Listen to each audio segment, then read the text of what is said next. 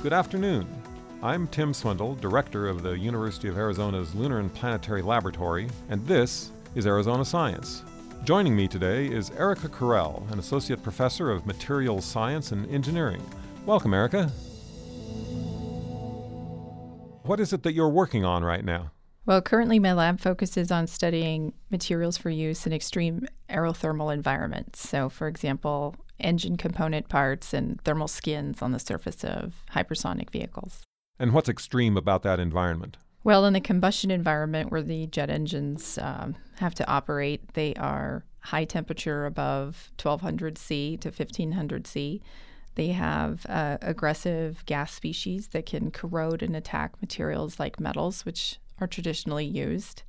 And in flight application, when you're flying hypersonic, they experience dissociated gas species, associated oxygen, nitrogen atoms that can attack the surface of the material and therefore change its shape.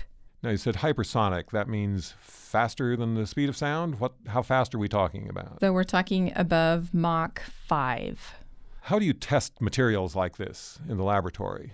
So to simulate some of the extreme aerothermal heating environments, we've set up laboratory test facilities that can duplicate some aspects of that environment. So we have a hot gas test rig facility that can dump high energy onto the material, provide oxygen to allow for oxidation chemical reactions, and can reach really high temperatures above 2000 C.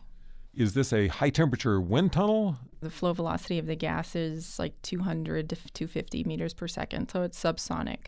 So we're not duplicating the flight velocity that you would see in these vehicles, but we are duplicating the critical aspects of temperature and oxygen and high energy, high heat flux.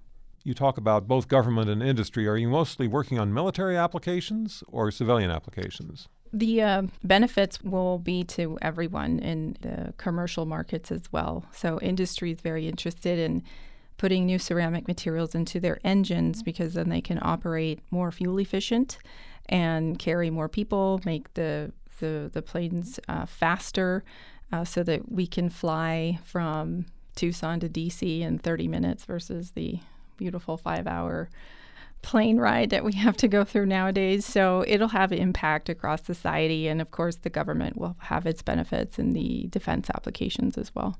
What kind of materials are you using? Is it metals? So we work with a class of materials that are ceramics, and what defines a ceramic is its bonding type. So for metals, you have metallic bonding, and for ceramics, you have either covalent or ionic or a mix of the two types of bonds.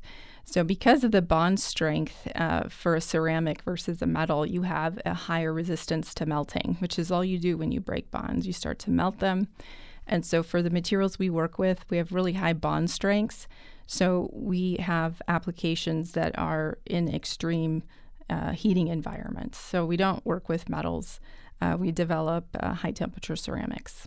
How long might it take for some of the things that you're doing now to show up in airplanes that people are flying on?